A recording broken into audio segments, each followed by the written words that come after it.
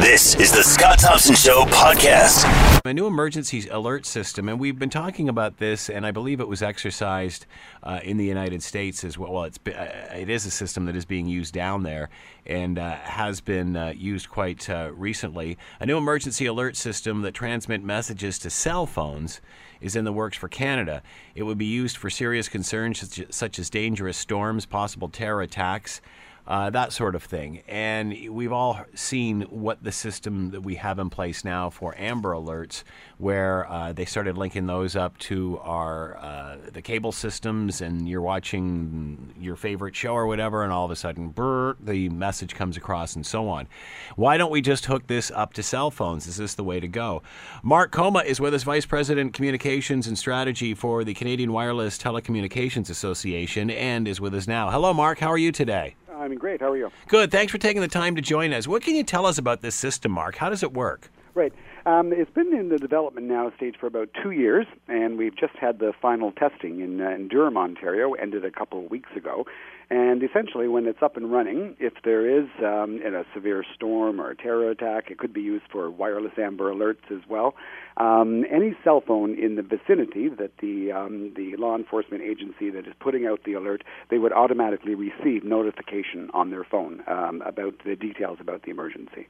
So how do you determine who gets what alert and what phones it goes to? Right. It goes to all phones, and it all goes to all phones that are in the area.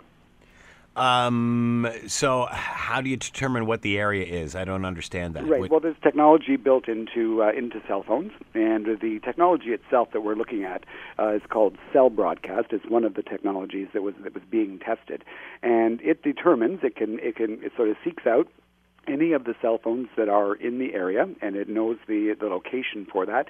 I think it's mostly based on the GPS that's involved with the handset, and it finds those phones and sends the message directly to them. So can it target a specific area, or has it got to be something that's used like a blanket and goes across everything? No, it would be just in the that are in the vicinity. So if it was something, it could be something as citywide. It could be municipal, or if it was something, it could go national or provincial. That's one of the advantages to the cell broadcast system, is that you can target the region. So if, for example, there's a tornado warning in Alberta, there really is no sense in alerting people in Quebec, for example, of that particular tornado. Now, I understand this is already in place in the United States? Right. They have a version of the alerting system in the States.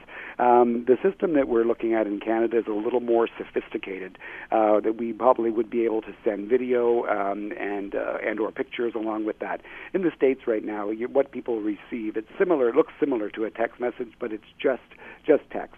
So, for example, the terror alert that was sent out a few weeks ago in the U.S., they weren't able to actually send out any visuals with that. It was just a message for people to go online or check other media for more information about what the alert was about. And who would operate this? Whose responsibility is this? Right.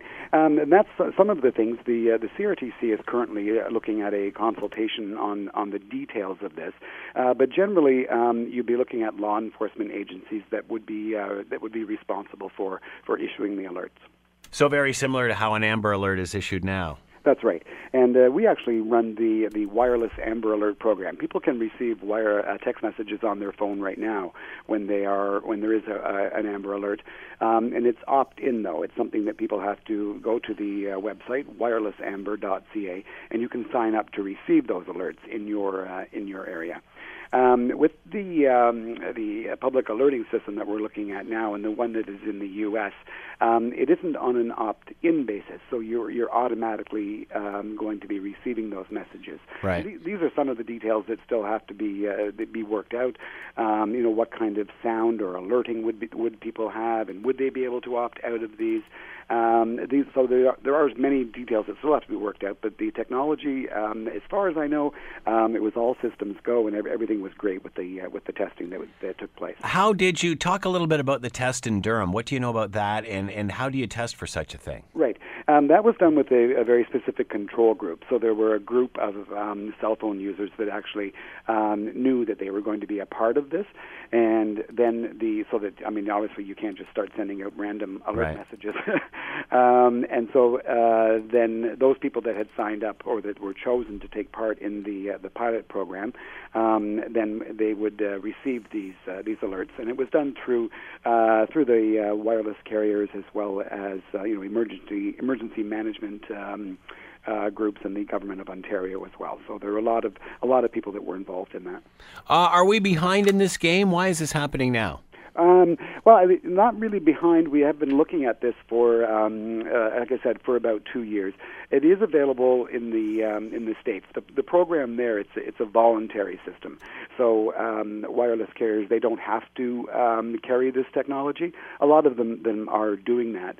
As far as we're concerned with the wireless carriers, we believe that it shouldn't be voluntary. That all wireless carriers in the country should be mandated to offer this service.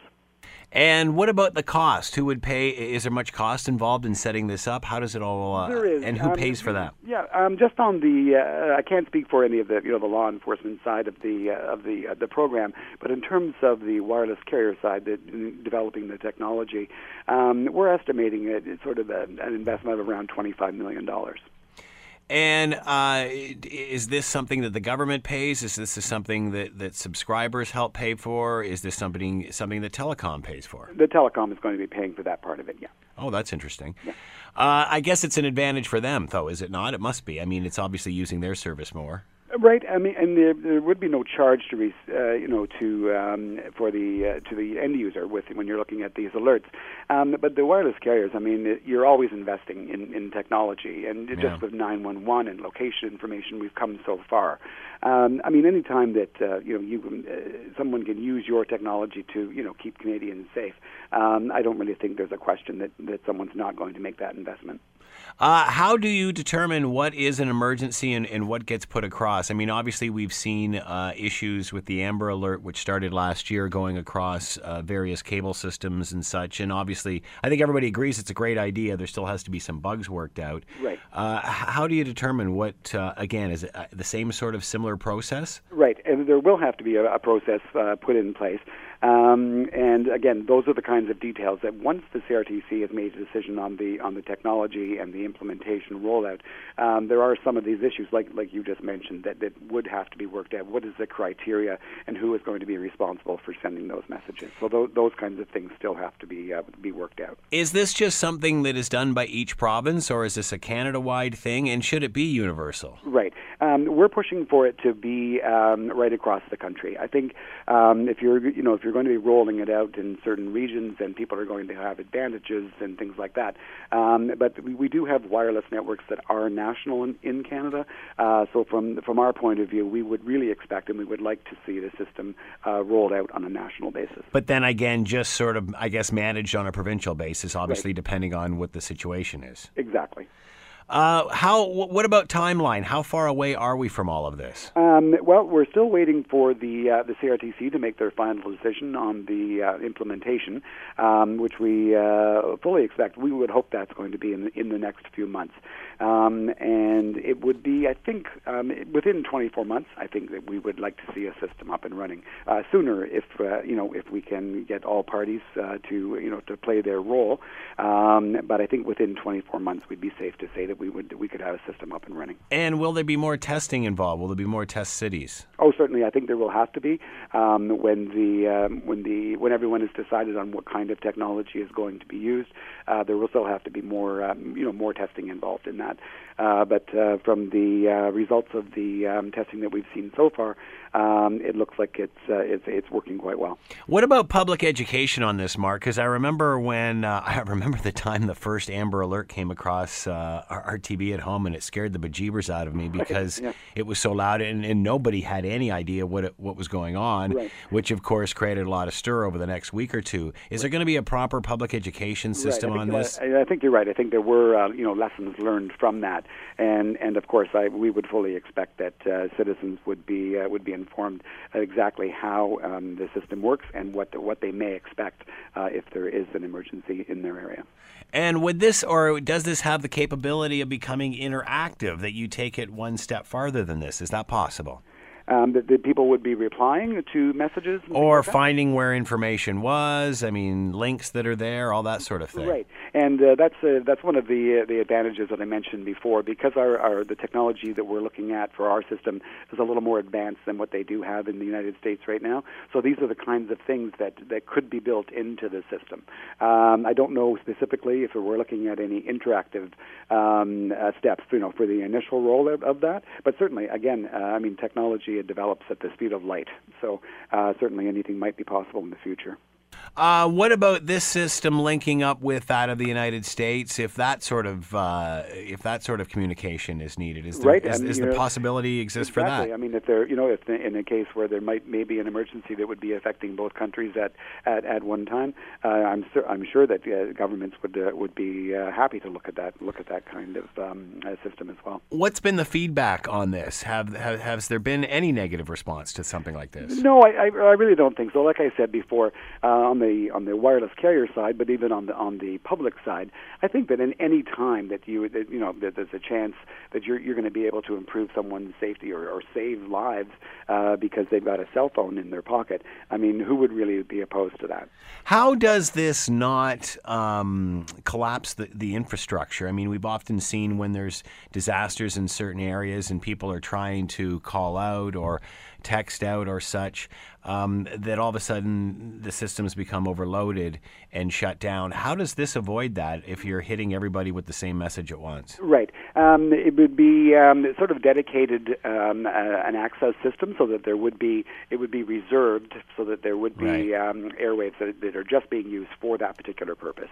So if all of a sudden there's an emergency and an alert's put out, and then all of a sudden people start reacting to the alert, it's not going to disengage the alert in any way. That's right, and that's one of the reasons why the technology it does take some time to develop and test to make sure that you don't get yourself into a situation like that. As far as the test went in Durham, do we know what happens to your phone, or what the signal is that they were using there? No, I don't have the details on that particular test, but they are, people are still looking at what kind of alert it would be and whether you'd be able to if someone didn't have their volume turned on, for example, would the system then be able to override that so that it would cause a sound to be heard on the phone. So these are the kinds of things that would still have to be worked out, but the first step obviously is making sure that we do have the technology and that we can get these messages to people when we need to. It'd be interesting to see how they do implement all of that, especially when when we've seen with the Amber Alerts that come across the TV what they are, and obviously they're intrusive, and they're supposed to be. That's the whole idea here. Exactly. But boy, I can imagine if you've got your device on you or strapped to, and then all of a sudden something like that happens,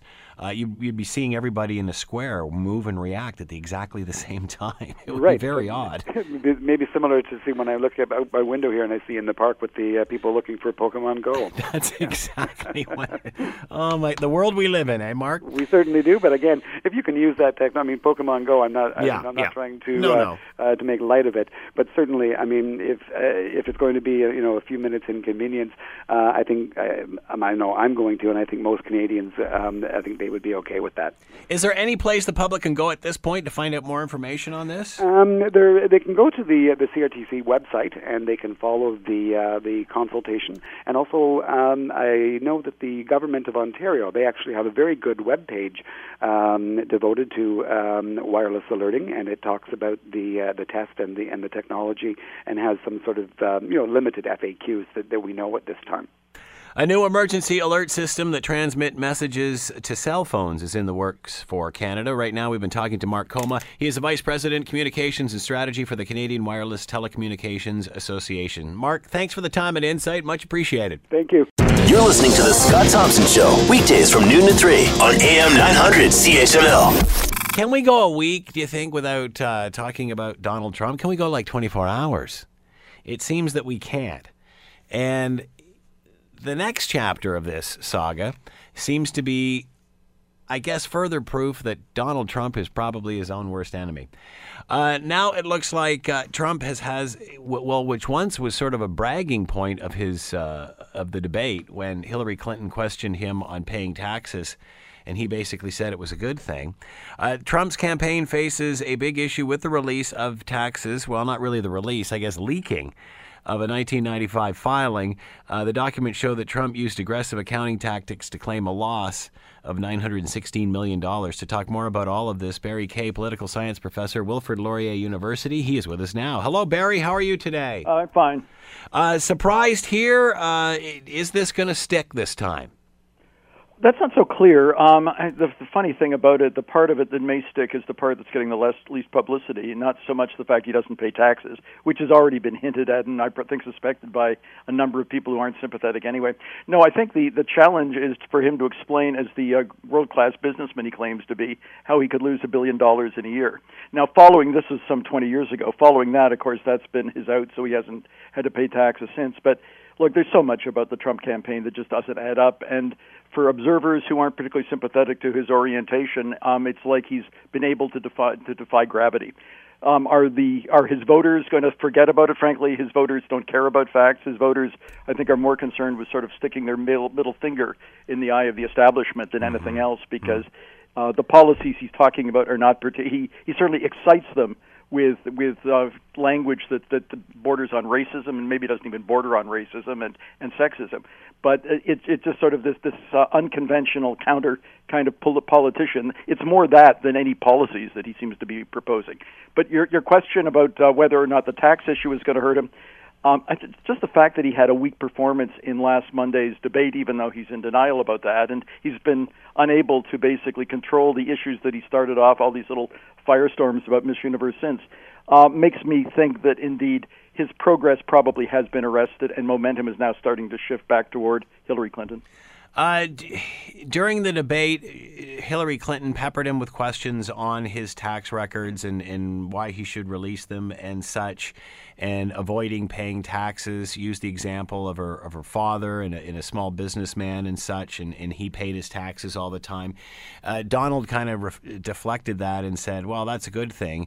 What he did apparently all is on the up and up, that it is legal. So what kind of message is this sending to the American electorate and even his supporters? Isn't he basically saying you're kind of stupid if you pay taxes? It reminds me of, if you remember, Leona Helmsley of some years ago talking about the fact that only little people pay taxes. Yeah. I mean, this fits right in. Now, in her case, I think the illegality was much more blatant than there was with Trump. Look, there's just so many things about the Trump campaign that are starting to fall apart. I mean, his threat that he's going to bring up Hillary's, not so much Hillary, but Bill Clinton's sex life with Monica Lewinsky, it patterns his own. He, in fact, was openly having affairs with Marla Maples when he was still married to his first wife, and he's been having women all along, and indeed, I don't read them, but I gather the New York tabloids have documented all this for decades past.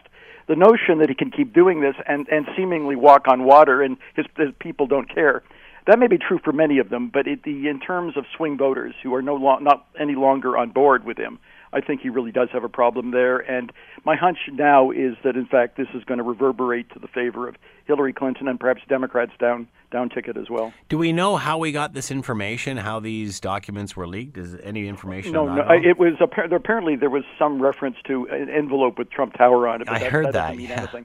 No, somebody who probably had the goods on him and was prepared to leak it and was unhappy with the way the election campaign is going. There are people they may just be people who work in the offices of his accountants. I'm not sure where it came from, but there are people who, in theory, could have access to documents. And if they wanted to try to anonymously be whistleblowers, it seems that that's what this is coming. This isn't the only problem he has. I think the temperament issue is still a much more serious problem for the election, and the fact that he's sending tweets out in the middle of the night over issues that are virtually irrelevant. I do not think, let me say, because he's threatened that he was going to bring up the Bill Clinton affairs, I don't think that's going to help him at all. He's already brought it up. In fact, he was bringing this up back last December during the early part of the Republican primary days. This does not change public opinion. it may not affect his core vote, and probably nothing affects them, but they Yeah. are not enough for him to win the election. It is not helping him with the swing voters, particularly suburban Republican women, which are probably the biggest demographic category of people who would normally vote Republican, but are really cheesed off with him this time and are moving toward Hillary. The Times pointed out, who published these documents, that that Trump had not done anything illegal. What does that say, and how do you spin that? Well, the laws should be changed. I mean, again, a question that in theory could come up at the debate on Tuesday night will be the vice presidents, and that's probably going to be rather uninspiring. And now that the Blue Jays are in the playoffs, probably isn't going to get a lot of attention around here. But that indeed in the next day debate, it presidentially is going to be the town hall where just regular citizens are going to be able to ask questions of him. Somebody might ask the question: should the laws that have so benefited him and people like him, should they be changed? Should they be changed in a specific way to provide for a minimum tax? That's an interesting question that could be brought up at that time. Whether this changes the election, I think there are other events already occurring. That we haven't seen many polls since the presidential debate just a week ago. But I think there are already events occurring, even though it's hard to document them with data at the moment, that suggests that, in fact, things little by little are sort of starting to slip away from Trump.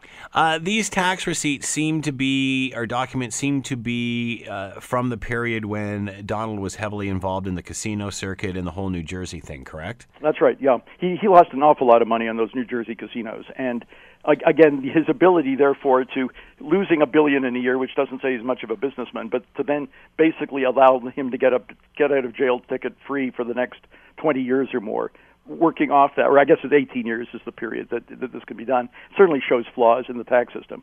But to think that he as president or the Republicans in Congress, or frankly anybody in Congress, is going to do much about it, because the people who benefit from those systems are the people that in fact contribute heavily to the various campaigns. Will we ever see complete tax information as we're supposed to on most president or on all presidential candidates? Well, it's by tradition. There's not a law that says we are. Interestingly, in fact, the person who becomes Secretary of the Treasury, his cabinet secretary in that field, should he become president, he would have to reveal his taxes. But no, I suspect we'll never see them because, in fact, there's probably more pressure, leverage on him now about his taxes than at any time. Once the election is over, win or lose, why, in fact, would he reveal this information? Now is when a number of Republicans and his party supporters are calling on him to do it, and he's still not doing it. I suspect for good reason, because it's only going to embarrass him further. That's the cat that's out of the bag. What was revealed in the New York Times piece was actually widely suspected by a lot of people anyway. It's just now there's more evidence of it, and it will get talked about, and maybe it'll push Miss Universe off the news pages for a while. But look, his whole style of campaign is such that it's just one train wreck after another. There's such a wall of deceit. I mean, it's not just one scandal or two or three or four. There's just so much of it that, in fact, the public cannot really digest it and are prepared to buy into the fact that it's all part of a great conspiracy theory by the media to get even with Donald Trump. Do you think that this will continue, meaning his taxes, do you think this will continue to be an issue that will dog him right the way through the election? And things like the Miss America and all that other Miss Universe or whatever it is, do you think he's using that as a distraction to stop people from talking about it? I don't think he wanted this to come out right now, but if it wasn't this, it would be 5 other things. I mean, that's the irony of all of this. But indeed, I think taxes will be an issue for some people. I think Miss Universe, and again, that deals with feminism and frankly deals with discriminatory tactics toward Hispanics. Those are the groups that are probably sensitive especially to that issue. I think these issues will be out there, and I suspect, given the rapidity with which these new things are emerging, the new scandal after scandal or issue after issue, embarrassment after embarrassment, I suspect we've still got almost 5 more weeks, I guess, of this. I'm sure there'll be more that'll come out, and he will only encourage it, not wittingly, but his lack of self-control, his lack of any kind of ability to focus on issues. I think there'll be more things that are going to come out of the debates because I don't think he can go through a debate with any form of discipline, keeping on a kind of message, because there are issues that could help him. But he isn't capable of staying on it. It was thought a few months ago that he was a new person, that he was going to stay on the teleprompter. But just last Saturday, he was speculating that that Hillary Clinton was having affairs. I mean, he was just going down one rabbit hole after another. Yeah. No, I think this issue will be there, and I think there'll be a dozen more that we haven't even heard of yet. You bring up an interesting point because everybody was talking after the last debate how he held his own in the first part and then sort of started to lose it during the last half of the debate, and what he needed to do in order to stay focused and have success in the second debate. Are all bets out the window now that more information keeps coming up, or can he just stay to the rules and stay to what his handlers tell him and pull this out in the next debate? The debates do not allow teleprompters. Even when he had a teleprompter last Saturday. No, but I guess stick to the plan, I guess, is my better choice of words. I mean, in theory, there's all sorts of things that a reasonable candidate could and would do. He isn't doing any of them. He doesn't prepare adequately. It seems that he doesn't have an attention span that allows him to really prepare. He just gets bored at one thing and jumps to another. Tony Schwartz, that wrote the book with him, The Art of the Deal, he said that same thing some 25, 30 years ago. There are just fundamental flaws there. There's been interesting appeals to different people. Different people seem to like this because he looks so unconventional. And, for some things that we talked about earlier in the discussion. No, I don't think he's going to get better. I don't think he's capable of getting better. Even when he has a teleprompter in front of him, he doesn't get that consistently better. And during the debates, which is when most people are watching, he's not going to have a teleprompter. He had some effective points in the first 25 minutes or so of that first debate. But, in fact, he cannot keep saying the same thing over and over again, and he doesn't anyway. He is just an incredibly flawed candidate. I suspect, in terms of debate performance, the worst in American history. What does Hillary have to do not to get drawn into this?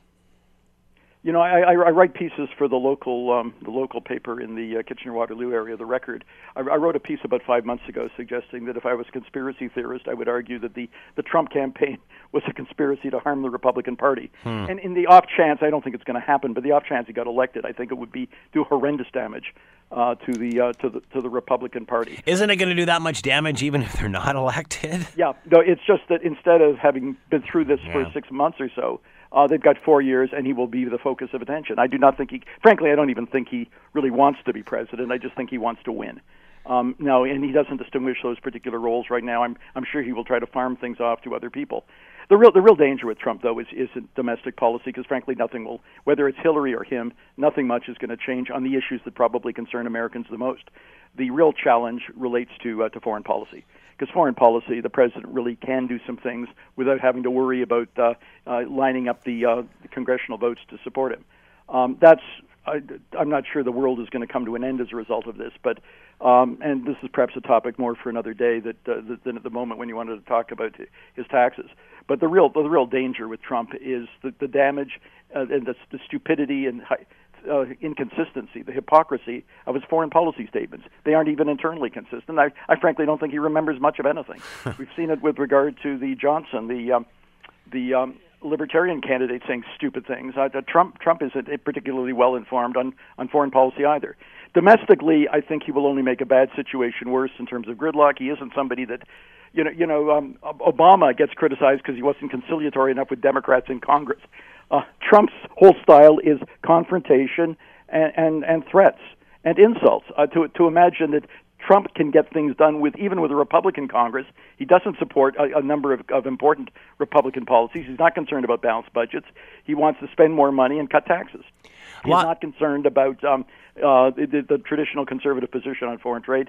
My point is, he's going to be fighting should he get elected, he's going to be fighting with Republicans as much as he's going to be fighting with Democrats, and frankly, nothing's going to happen. Foreign policy is the area of real concern about what he might do as president. That's what many have said, is that there's others in his way that will stop things or him from running rampant all over the place. But that being said, what do we know about the people around him? What about the Chris Christies and so on and so forth, and the people that he has surrounded himself with? Well, Chris Christie's got his own problems with regard to that Bridgegate scandal in New Jersey. I have a hunch that Christie, he could certainly get appointed to a political job like chief of staff. I don't think he could get a cabinet position through. But it's not just Chris Christie. In foreign policy, most Republican establishment people in terms of foreign and defense policy are basically jumping ship and saying that they would endorse Hillary Clinton. There are, in the realm of foreign policy, which is probably the most critical, I think he's going to have a tough time staffing at the senior levels. There's a bureaucracy, to be sure, but in terms of policy decisions at the senior levels, serious people to be part of it. I'm not sure what it's going to do, but he said stupid things with regard to NATO, that he wouldn't necessarily respect his Article 5, which is sort of joint action. If one is attacked, they're all attacked. He said he would challenge that if countries like Estonia should be encroached upon by Russia. He's not clear what he would do. He's already talked about befriending and having better relations with Vladimir Putin. He suggested that Japan effectively Japan and South Korea perhaps should no longer be under the UN nuclear umbrella, which means in the face of China, they're going to have to start thinking about getting their own weapons. There's some really stupid things that he has said, and that's the realm I'm most concerned about. Domestically, very little of his promises, even if there's a kind of theoretical consistency to them, they aren't going to get through because Congress is just broken. What is required in the U.S. government right now to make things better is compromise and negotiation. The two parties getting together and splitting the differences on issues. Trump is only going to make a bad situation worse. Will, after election, who knows who wins? It's looking more and more like Hillary. There'll be more polls coming out. I frankly think he's going to do worse and worse in these polls, in these debates to come, but we'll see. What does American politics, do people learn from this? Do they take from this playbook on what to do and what not to do? How does the Republican Party recover from this? After the 2012 election, there was, in fact, a commission to look into what the Republicans do to sort of deal more effectively with an ever-changing electorate, more minorities, particularly Hispanics. And they had a series of proposals. And, in fact, their members in Congress have totally ignored all of that, because members of Congress do not get elected in the way they do in Canada. They're not under the coattails of the party leadership. We're seeing congressional districts drawn up in such a way to be gerrymandered, so that most Republicans feel, if anything, they should be even more extreme ideologically. And to a certain extent, it's true of the Democrats as well, rather than compromising. Now, the problem, the situation is broken, and it's going to take leadership that people respect. But whether Hillary wins or Trump wins in this election, the president is going to be severely harmed. He's going to have well less than 50% of the vote because of the third-party candidacies, and people aren't going to take either of them seriously. Whoever gets elected, it's going to get worse. I would suggest with Trump, though, especially on foreign policy, it's going to get a lot more worse. Barry Kay has been with us, political science professor at Wilfrid Laurier University. Again, let me add, if people are interested McMaster. in the audience, we have there's an event at McMaster on the Monday the 24th of October in the Information Technology Building, room 137. I'll be on a panel, among others, participating in a discussion of the U.S. election. That's October 24th at McMaster. Barry Kay, political science professor at Wilfrid Laurier University. Barry, as always, thanks for the time. Much appreciated. Bye-bye now. You're listening to The Scott Thompson Show, weekdays from noon to 3 on AM 900 CHML. The pound has dropped in value against the euro after Prime Minister Theresa May set a deadline for Britain to exit the European Union. What does this all mean? Jonathan Tong is with us, Director of Postgraduate Research Politics, University of Liverpool, and is with us now. Hi, Jonathan. How are you today? I'm fine, thanks. Thank you for taking the time to join us. We appreciate this. So what stage are we at now? What has happened with this announcement from your Prime Minister? Well, we've got a bit of clarity as to when the process of departure from the European Union is going to begin. It's going to start early in 2017, and so the process of leaving the European Union, the completion of Brexit, should be done by the first part of 2019. It's a 2-year process, so 2 years of disengagement. What's not clear is what sort of disengagement will take place. We know we're leaving the European Union. What's not clear is what will replace it, whether you have a hard Brexit, in which we become like any other country outside the European Union, trading with the European Union on a basis of being a member of the World Trade Organization, or whether you have soft Brexit, in which we sail very close to the perimeter of the European Union, we have access to the EU single market, and we accept EU control over our immigration. The smart money, I think, is on a hard Brexit here, because it's quite clear that a lot of the British population are vexed about the immigration issue, and the European Union has made clear that if you want access to their market on a favourable basis, you've got to accept freedom of movement of labour, and it looks like the British public are not going to accept that. So, frankly, we're heading for a big, deep, hard Brexit rather than a soft EU-light style Brexit. And all of that has to be determined prior to March of 2017, correct?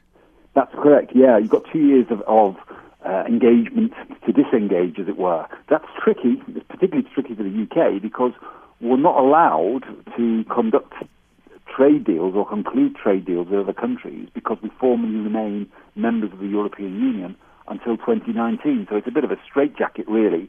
What will happen is there'll be broad talks with other countries about the parameters of the trade deal, but nothing can be concluded by Britain within that 2-year period. That's not to say we could conclude a trade deal anyway. Trade deals take ages. They take years to conclude. Mm-hmm. If you look at the deals that Canada's been involved in, they can take the best part of a decade to actually wrap up. So, but it's difficult, and clearly there's a crisis of confidence, I think, in the British economy, certainly in sterling. Sterling's at a 31-year low against the US dollar. It's at a 3-year low against the euro. Frankly, the City of London is very, very nervous about us now triggering the disengagement process. But the Prime Minister, Theresa May, has made clear at the Conservative Party conference, which is taking place this week, that Brexit means Brexit, and there's no second referendum, there's no second chances. We're on our way out. So it's really about the deal we get now rather than whether we can reverse the process of disengagement from the European Union. During the Brexit vote, or shortly after the Brexit vote, the value of the pound dropped and people were worried about stability, this sort of thing. It soon corrected itself. Obviously, the pound has dropped with the mention of this deadline. Do you think that will continue, or do you think, just like the previous announcement, that it will eventually just level out? There'll be some sort of a yo-yo effect takes place, but the fact is the pound has not recovered to the levels that it was at pre the vote to leave the European Union way back on the 23rd of June. Yes, the pound rallied to some extent, and certainly there's not been economic catastrophe since the Brexit vote. But the fact is we haven't left yet, and as soon as it became very clear from Theresa May that we were going ahead full steam with disengagement, the pound suffered again.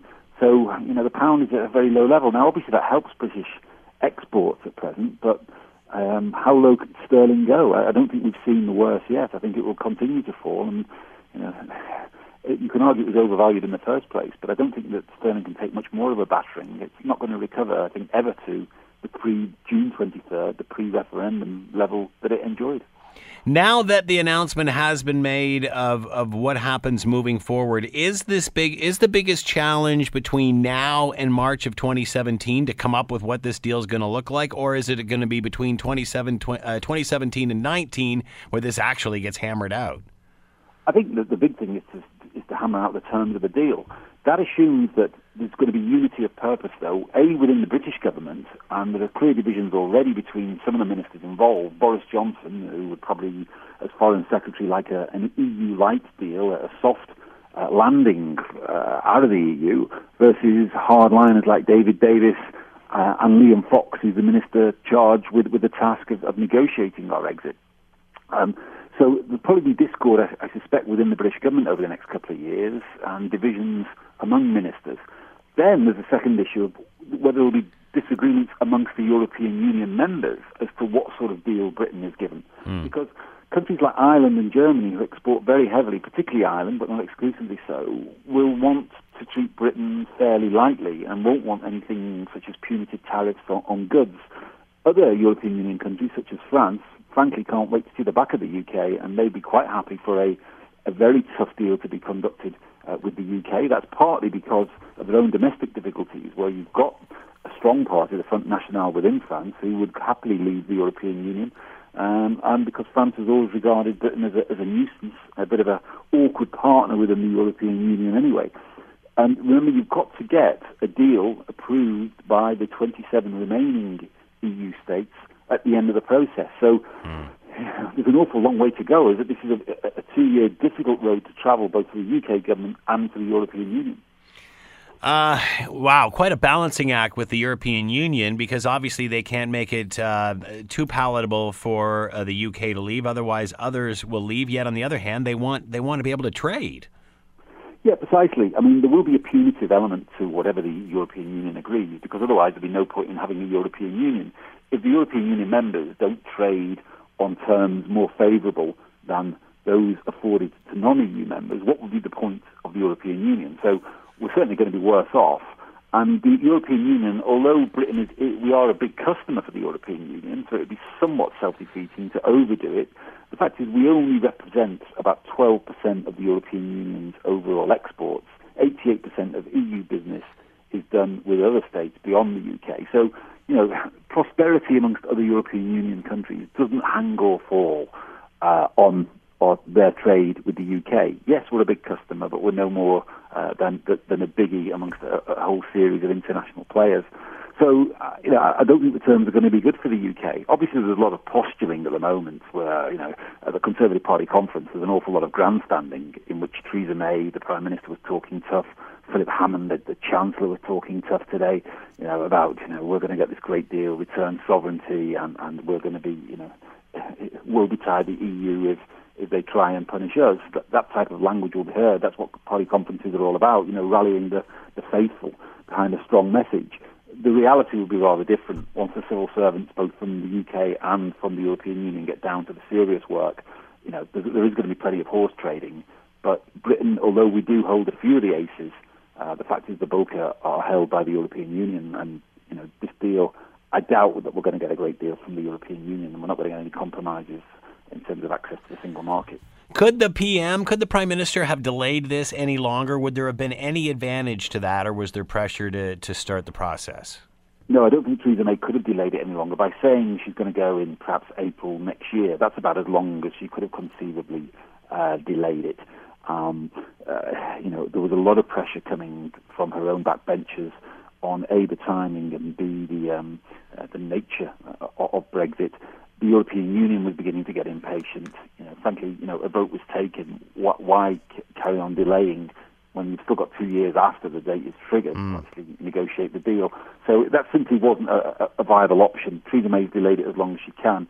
I mean, what's interesting, I think, is the fact she ruled out a second referendum, because some people were hoping that once the deal was finalised by 2019, that its terms will be put to the British people, so the British would have another vote in which we either accept the deal or we vote to stay in the European Union. But she's categorically ruled that out, so we're not going to get a second chance on this particular issue. So that's it. It's over then.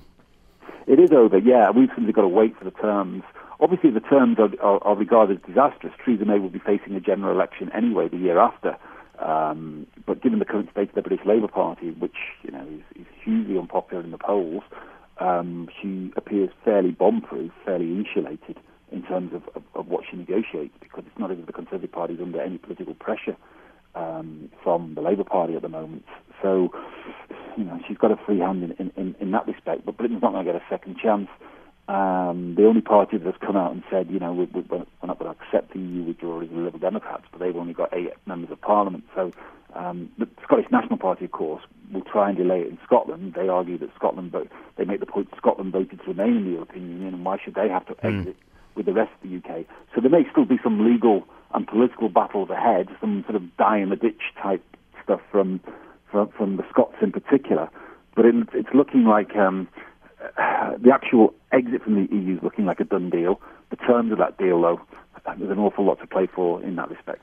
Jonathan Tong has been with us, Director of Postgraduate Research, Politics, University of Liverpool. Jonathan, thanks for the time and insight. Much appreciated.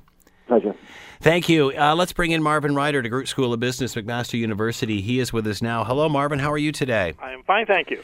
Well, Marvin, thanks for joining us as always. How will we look back at this 10, 15, 20 years from now, do you think?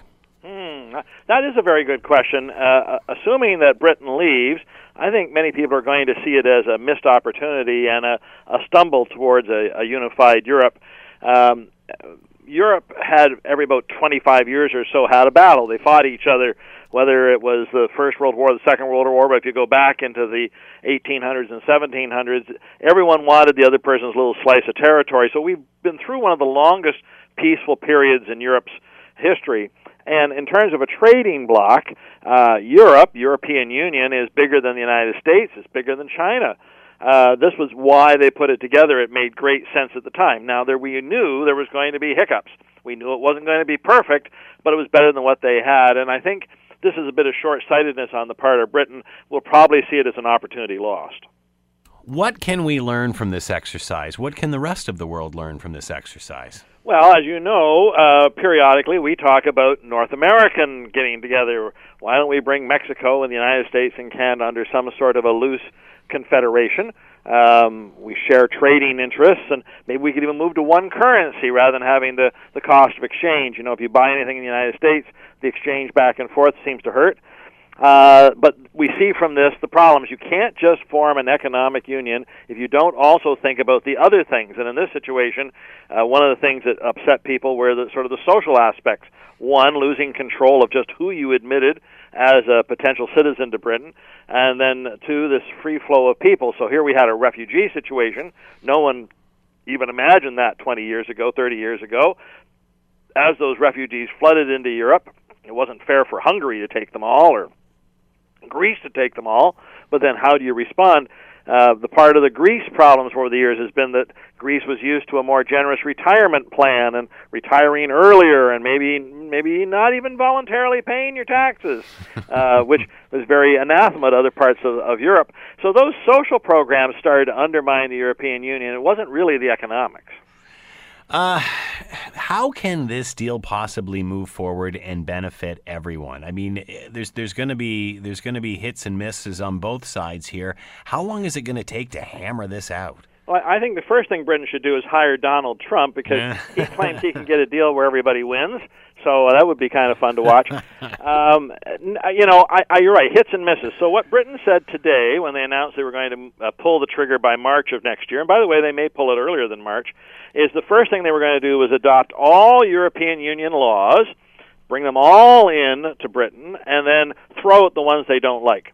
So that's going to take a certain amount of time. Then they have to figure out this trade deal, and everyone's concerned about the businesses in Britain, in particular the financial center. London is one of the world's big financial centers, and it became that because many companies wanted to locate there as their entree into Europe. If Britain is leaving, then what is that entree? Is there any preferential way, or are you considered an outsider again?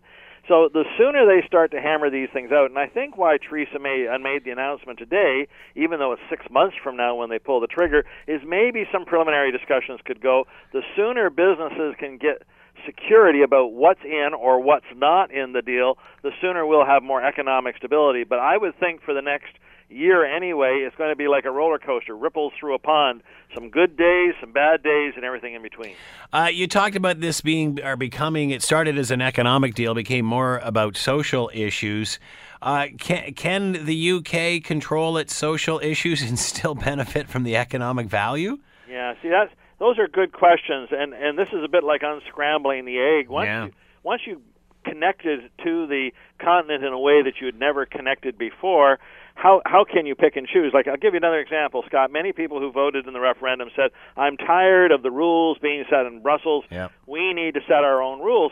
Well, point to me the rules that Brussels passed that you don't want yourself. If you're worried about environmental policy or, again, say some other social policies, many of them made good sense.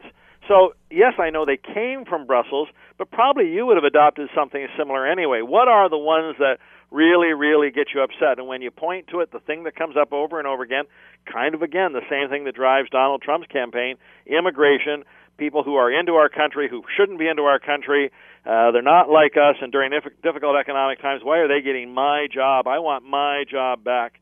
I'm not sure how easy that is to solve. Will history prove this to be a mistake, and then say in 30 years we'll be right back here again with them creating some sort of other union? Well, I think you've got a good point. I think history will see this as a bit of a mistake. Now, keep in mind that she's announced this. You already heard from your previous guest that we're not sure what Scotland's going to do, even Northern Ireland. This could trigger other things. For instance, it could trigger Irish reunification. It could trigger another referendum in Scotland, with Scotland leaving, both of which are not necessarily good for Britain. And then what emerges from that, so this is certainly changed the course of history. I think they're going to see it as a mistake, and we're dealing with issues that we didn't have to deal with, like your Irish reunification, like Scottish independence. Didn't have to deal with it now. And I think that's why we're going to see this mistake. Now, economically, yes, I think ultimately the world is doing something that's global. We're talking about the Trans-Pacific Partnership, free trade with other places. Canada signed a free trade deal with the European Union. there's more of this going on. So to take a step backwards, you're going in the wrong direction. Everyone's going to the left, and you're now heading to the right. Again, it's like Donald Trump. I don't think you can stop it. I think what you can do, though, by getting involved is you can shape it, and putting this stick in the sand says maybe Britain's going to take a step off the world stage for a little while. Marvin Ryder has been with us, business professor at Groot School of Business, McMaster University. Marvin, as always, thanks for the time. Much appreciated. We'll keep watching. The Scott Thompson Show, weekdays from noon to 3 on AM 900 CHML.